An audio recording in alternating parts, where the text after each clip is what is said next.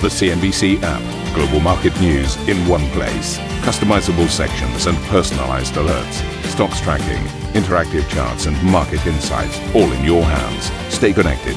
Stay informed. Download the CNBC app today. Hello and welcome to Squawk Box. Here are your headlines this morning. The S&P 500 and Nasdaq see their worst week since March, while a trio of Fed officials reinforce the higher for longer signals from the US central bank. Evergrande shares plunge as the embattled Chinese property developer says it's unable to issue new debt amid a probe into one of its subsidiaries. Elsewhere, though, a breakthrough in Hollywood as the Writers' Union agrees a deal with the major studios. But in Detroit, auto workers expand their strike, with the president, Mr. Biden, set to join them tomorrow.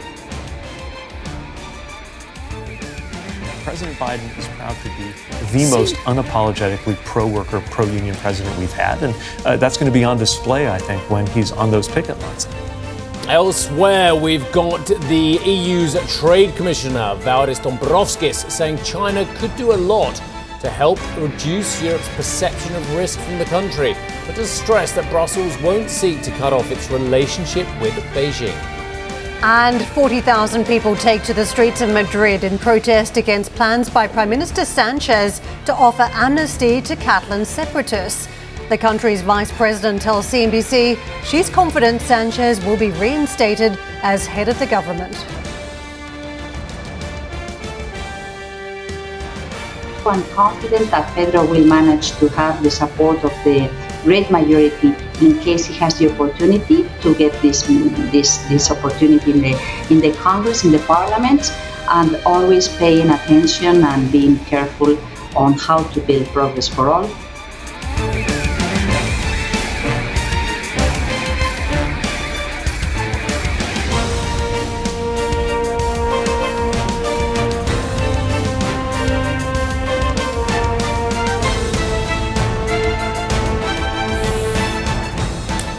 Good morning. Good morning. How are you? I'm well. I want to tip my hat to the gallery already today because there are gremlins, and yet there was seamless performance by Adam and his magnificent team as well. So, did you have a good weekend? Nobody noticed a thing. Yes, it was lovely, wasn't it? Nobody noticed a thing at all. So, yeah. Look, I think the week ahead is almost as fascinating as the week we've just had as well. There was a lot to chew over, right? There was the strikes. Yes. We've got this countdown to potential government shutdown. Yes. We've got that rally in oil prices. And, of course, all the central banks telling us higher for longer. So really just hold your breath and wait at this point. Because it was this time last week that you and I were pontificating over the word Goldilocks as well. And look, whilst there is a lot to celebrate in the fact that there is a lot of strength economically despite all the challenges we are seeing, there are concerns on the markets, and you're going to beautifully explain that in a few moments' time to the viewers, but the markets just didn't like what they're seeing at the moment. Maybe they're just worried about their valuations all of a sudden, which comes around every now and again, doesn't it? Momentum fades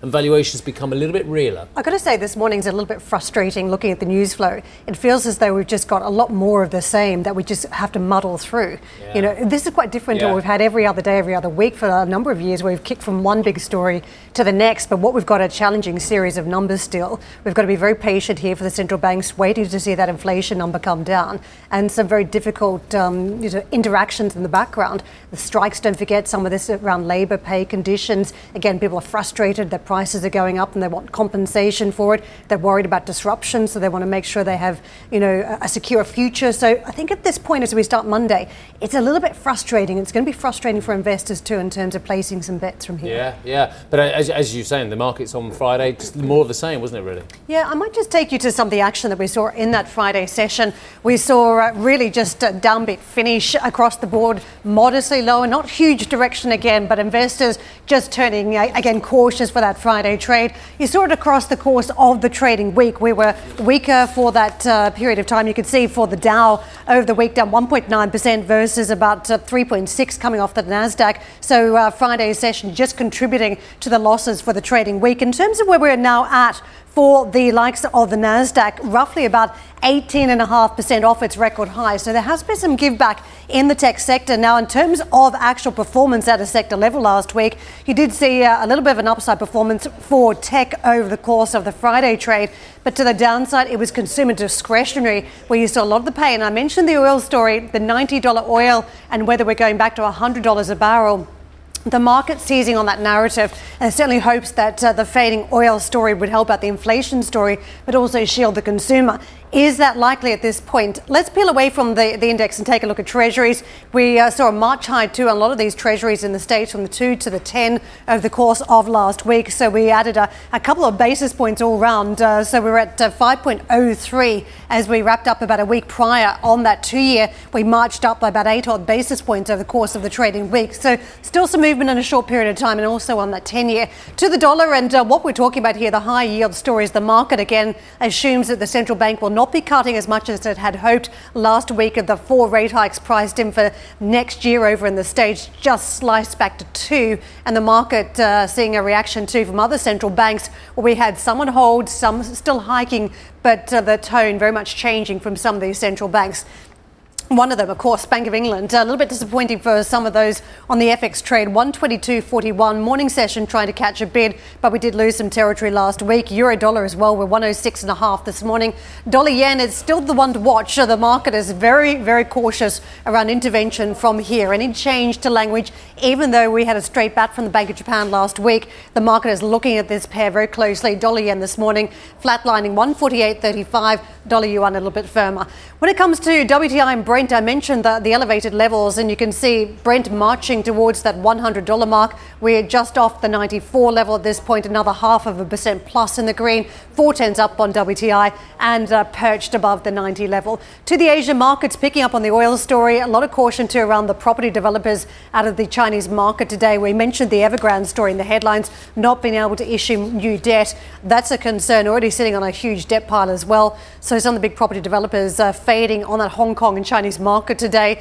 Elsewhere, we do have a patch of green over on the Japanese stock market. We're up 0.8%, and on the Australian market in lockstep with the Chinese market. Don't forget, there is a week-long closure coming up for the Chinese market when we get towards the end of the week. So there's already a bit of caution coming into the mix ahead of that event. Now to the opening calls here in Europe.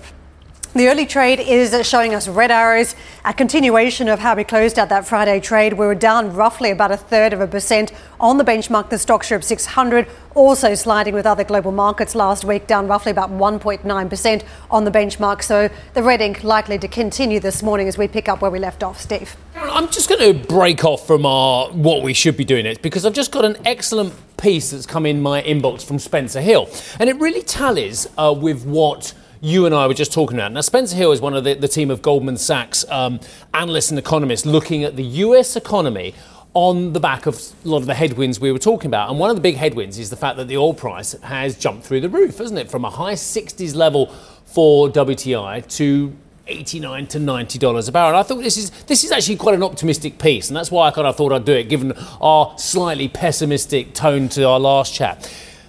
Spencer Hill is saying the following. Oil prices have jumped $20 a barrel or more than since June, contributing to a pickup in headline inflation and sharpening investor focus on the health of the US consumer and the Fed's next move. Now, we forecast that, this is over at Goldman Sachs, it's brand new, this is hot off the wires this morning, guys.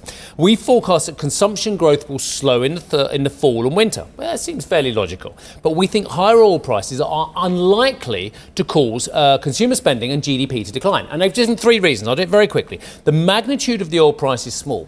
One could argue about that, but they say that. 2, the GDP headwind from higher gasoline prices should be partially offset from higher energy sector capex and lower electricity prices. We also believe, and the third point here, is the Fed is unlikely to tighten, and this really tallies in with what we're about to say next. The Fed is unlikely to tighten policy in response to higher prices, and that's a bold call, isn't it? Because people are worried about what it means for it. But unlikely, especially at a time when core inflation and inflation expectations are falling as well. So that's I just wanted to put that in because I thought it was a very important contribution, brand new from Goldman Sachs this morning as well. Just saying, actually, things are probably not as bad on the economy and the consumer on the back of the energy price rises that a lot of us, including us, are talking about. The question is whether that oil price stays high and sticks around and whether that contributes over a longer story on the second round effects. But I was looking at a separate piece saying, look, what does the consumer pull back on at this point? And some of the economists are worried it's restaurants, travel, other areas where you've seen some of the slight turn in the conditions. But is that a bad thing? I mean, we've been talking about services being too strong at this point in the cycle anyway. The ticker prices services, for instance, on travel, demand still held up. Some of the Restaurants inflation as coming well. out of that sector. Exactly. Is it a bad thing if oil slows down some of that? And you'll have to excuse me because I was reading a piece. Did you mention what consumer discretionary did last week? Yes, 6+% down. Yeah. Apologies for not listening to every word. So I was trying to, I was No, trying to pour through the report at the same I didn't mention time. the percentage drop, but I did say it was one of the weaker Yeah, areas. huge. 6 Well, look, this tallies beautifully, I have to say, what we're talking about with the next little read I'm going to give you, because the Fed's FOMC voted, as you know, to hold rates last week, but some officials have since come out, and there's, honestly, a whole cacophony of officials. I don't know what the plural is for Fed officials, but let's go with cacophony. But some officials have since come out to warn more tightening could be on the cards. So let's go through a few. Fed Governor Michelle Bowman said it would be, quote, appropriate to raise rates further to battle stubborn inflation. She also warned that the process of bringing inflation down could be slow.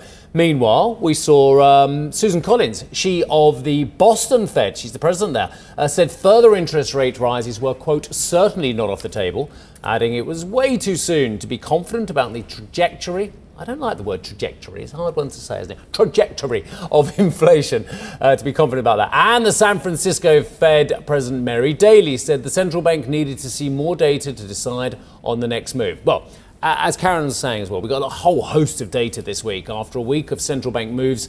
Attention now turning to macroeconomic data. In the United States, investors will be watching out for the PCE price index data, as well as the final reading of the second quarter GDP. And in Europe, the spotlight will be on inflation data out of Germany, France, Spain, and Italy, as well as the broader euro area.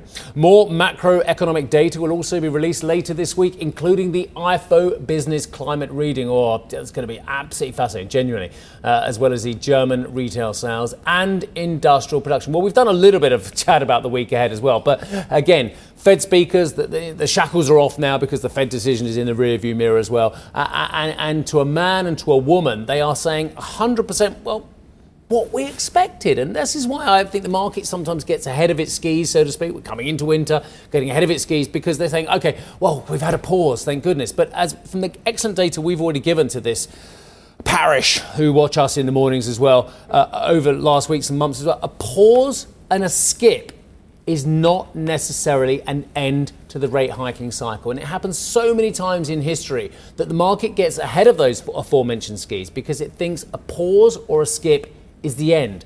And time again, it comes back to haunt investors because it isn't necessarily the case. I guess a good example of that was over the course of last week with the Bank of England's messaging.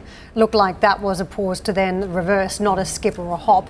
When it comes to the data, though, I think it's still quite key this week. I mean, we could get a wildcard number when it comes to the PCE. What we saw last time, right, we had that core number 4.2% on an annual basis versus 4.1% in June. So any movement there could be quite interesting in terms of the market looking for some fluidity and to get us away from that patient story from a central bank wanting to keep rates high for longer. So that'll be really interesting, I think, on the data front. But to me, it's the mix of different events. And where we started out the show, there are so many different factors from strike action, whether some of that's ending at some point, what the flow-on effect from the auto workers strike is going to be across the economy, the shutdown. Is that really a prospect this time round? The uncertainty that could come with the shutdown at this point, the oil story. And we didn't even mention that holiday for student loans that is rolling off and what that could do to spending patterns for a portion of the population that's been willing to spend lately. So I think there are big questions whether, the Wall Street Journal had a great piece on whether there would be a market or an economy rattled by all of these pieces coming together, saying one event typically wouldn't have enough of an impact, but all four together. It's like triple witching on markets or something like that. And you get all these events that happen at once, then you could have a problem. That's really interesting. You should say that. I'll just say this briefly. I wasn't going to say any more, but it's interesting. There's a lot of individual events out there as well, which the market is brushing off. Concern about China and the property sector. And there's another Evergrande story today, which we'll come to a little bit later on, about the extraordinary events we've seen in Turkey, the oscillation there as well. And so that you could pick out lots of these individual type situations and say, that actually will create some form of domino effect, some form of follow through, which will ripple through markets and create a problem. But actually the market has evaluated and has done a very good job of looking at these individual geopolitical economic events and saying, it's just one-off, it's just that, and it's isolated. So they've ring-fenced. And I think that's fascinating what you're saying, that actually confluence of events now 3 or 4 events, actually could create a wider market move because they're coming together at a time when sentiment is so poor. Yeah, and there are links here, let's face it, the cost of credit and how that impacts people's salaries, what they spend at the shops, then what central banks decide to do. I mean, and then of course the demand for oil story as well. I must ask you one more question before we move on. Yes. Did you have a lovely weekend? I had a great weekend. Yeah. A bit of golfing. Because you are a golfer now, but you're not actually a sports fan, are you? Depends on the sport. Did I miss a key one? No. You may missed a rather interesting event for your countrymen. Right. So it wasn't cricket this time, was it? No. You were doing badly at another sport. Oh, right. Really badly. So it's not netball. No. Oval ball, about this size. Basketball. World Cup. Oh, no. That's a round ball. Did you just do that? That's a round ball. Yeah, basketball tends to be a round ball. Yeah. I mean, oval. sacrilege to the Jordans and Johnsons as well. No. Wales played something with the oval ball. Rugby World Cup. Oh, right. Yeah. Right. That's great. Wales. Yeah. Thrashed you. I did that. Okay. The biggest thrashing ever. Well done, Wales. Well done.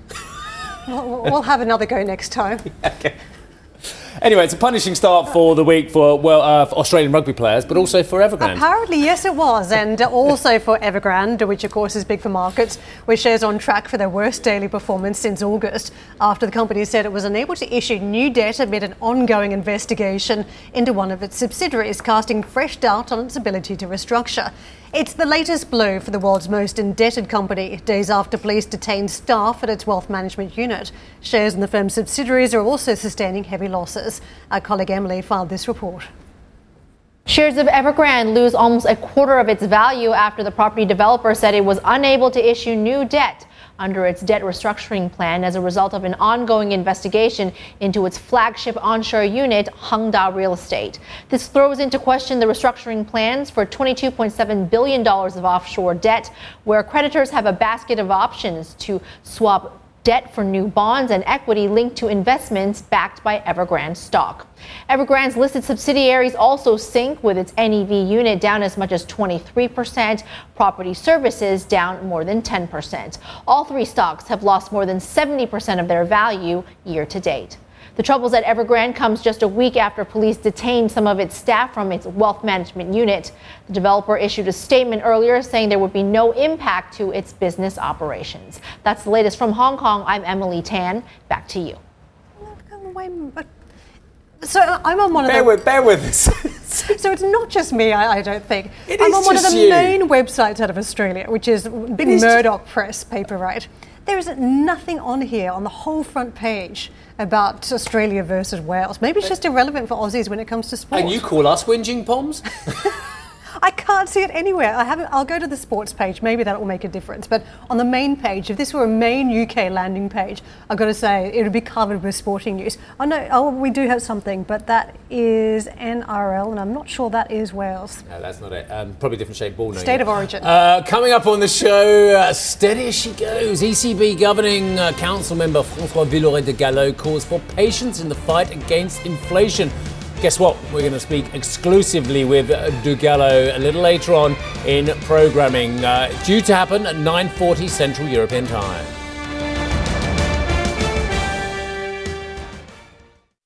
Listen to CNBC's Beyond the Valley, the podcast that explores the biggest tech news from across the globe. Join me, Arjun Karpal. And me, Tom Chitty, every week as we bring you insights into the top stories, unpack the latest trends, and find out where the industry is headed. Now available on Spotify, Apple Music, and Google Podcasts.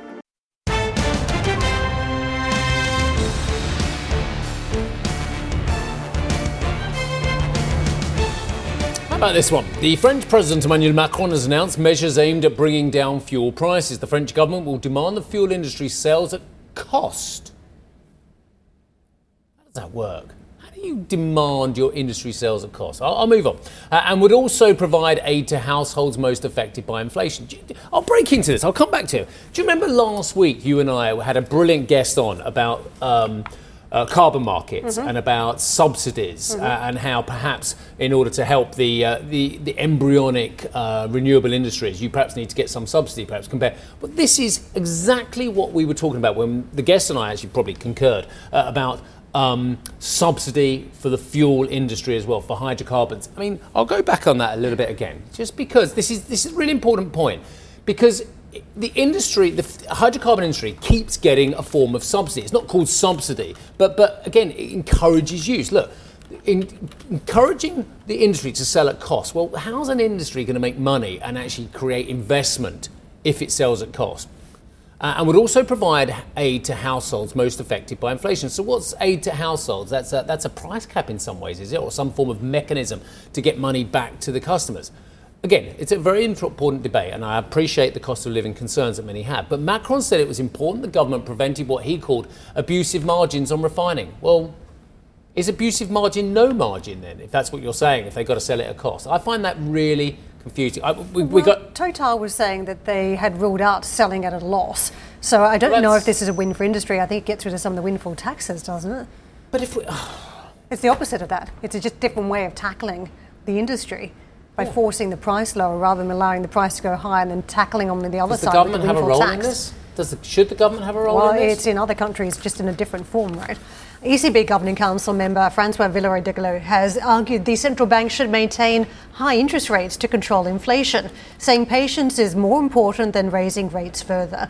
Annetta joins us with more on this. Annetta, we know that was a huge wash-up of central bank activity last week and everybody was looking for clues. Just tell us what Villeroy-de-Galhau is telling us about central banking here. We don't know actually yet what he's going to tell us today, because clearly his speech will only be delivered a little bit later, and we're going to speak to him exclusively at roughly 9:40 local time. But what we know so far is what he has said in a recent interview with the French TV channel BFM, that he says that the interest rate level which we are currently at should maintain at that level for a longer period of time, and that should be restrictive enough to bring down inflation. It's another clear signal that the ECB might actually be really done. If you remember the press conference of the ECB, Christine Lagarde didn't really want to say that this is that's it in terms of raising interest rates, and that kind of reflected probably the split in the governing council, whereas the introductory statement was probably one could actually argue that they were saying that the level where we are is enough. During the press conference Q&A, she was saying that we are not done with raising rates. So that was a bit of a confusing communication from the ECB. But more and more what we're hearing from the central bank and from the various governors, especially also from Villeroy-de-Galhau, who is a very, of course, influential governor in the governing council, because France is a big member country of the euro area, is that the ECB should be done at that interest rate level, because clearly we are seeing severe effect on the economy already taking place. And mind you, interest rate rises actually only take its full effect after 9 months or even a little bit longer. So that record tightening, which we have witnessed from the ECB, but of course also from other central banks, will only really take its effect during the course of next year. What we're currently already seeing, and that is also on top of the mind of those central bankers, is that the euro area economy is going down faster than expected. We've seen even the labor market prints are showing some sign of weaknesses, and that is a very crucial factor. Of course, we still have underlying price pressure building up in some sub-segments, but I guess the message is quite clear that those central bankers in the euro area do prefer to stay put and wait until they actually do see the effects of this record tightening of interest rates, because clearly the economy is turning south, and over the winter period, sectors like the construction sector, which is of course important to many economies, will feel the brunt even more than already what we're already seeing in the figures. And that's excellent. No pressure whatsoever, but your interview is going to be the highlight of my morning, so I'm sure it'll be fantastic. And Netta will speak to Francois Villeroy-de-Galhau later on this morning. Tune in. We think that one's going to hit air at 9:40 Central European time, but that's what time we're planning on it anyway. And Karen and I will just put our feet back and put our feet up and just watch Watch that interview and the fascinating things that will come from it. Anyway, an estimated 40,000 people, I saw some people saying it was 60, but 40 to 60,000 people protested in Madrid on Sunday against possible plans by the acting Prime Minister Pedro Sanchez to grant amnesty to Catalan separatists. Exiled former Catalonia leader Carles Puigdemont is demanding charges be dropped in return for his support, which could see Sanchez remain in power despite not winning July's election. Meanwhile, Alberto Núñez Feijóo faces his first vote to become Prime Minister on Wednesday. It's a very complicated situation, but luckily we have lots of coverage of this as well from our very own Charlotte. The Spanish Vice President and Minister for Ecological Transition is Teresa Ribera, and she told Charlotte that she's fully behind Pedro Sanchez.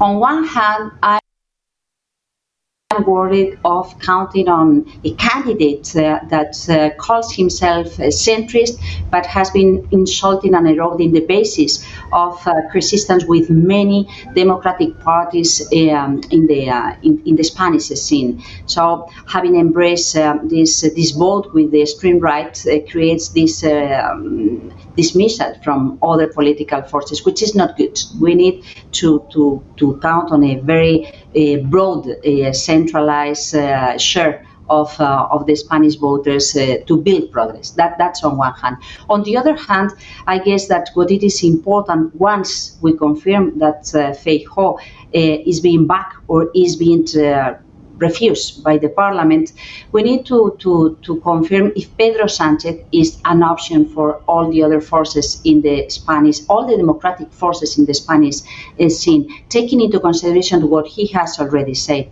always in the context of the Constitution, always in the context of building the coexistence, the cohabitation of the different regions, the different sensitiveness in the country. So sometimes it's a little bit mistaken to focus on what it has not happened yet and to forget what we are assessing today, which is to what extent Feijóo is someone that can create a coexistence in Spain, or on the contrary, could divide the country, because there are so many people that feel that the imposition of this extreme right agenda is not what we want for our society.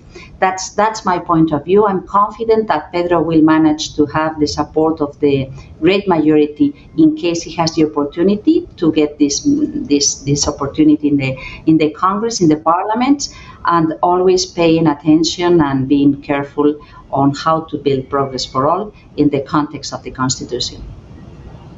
Because we hear from some barons of your own party, including Felipe González, who used to be Prime Minister himself, talking of these terms from the Catalan party as blackmail. So it looks as there's a rebellion within your own party potentially. So are you confident, even if he gets those votes from Junts, that the whole party is behind Pedro Sanchez?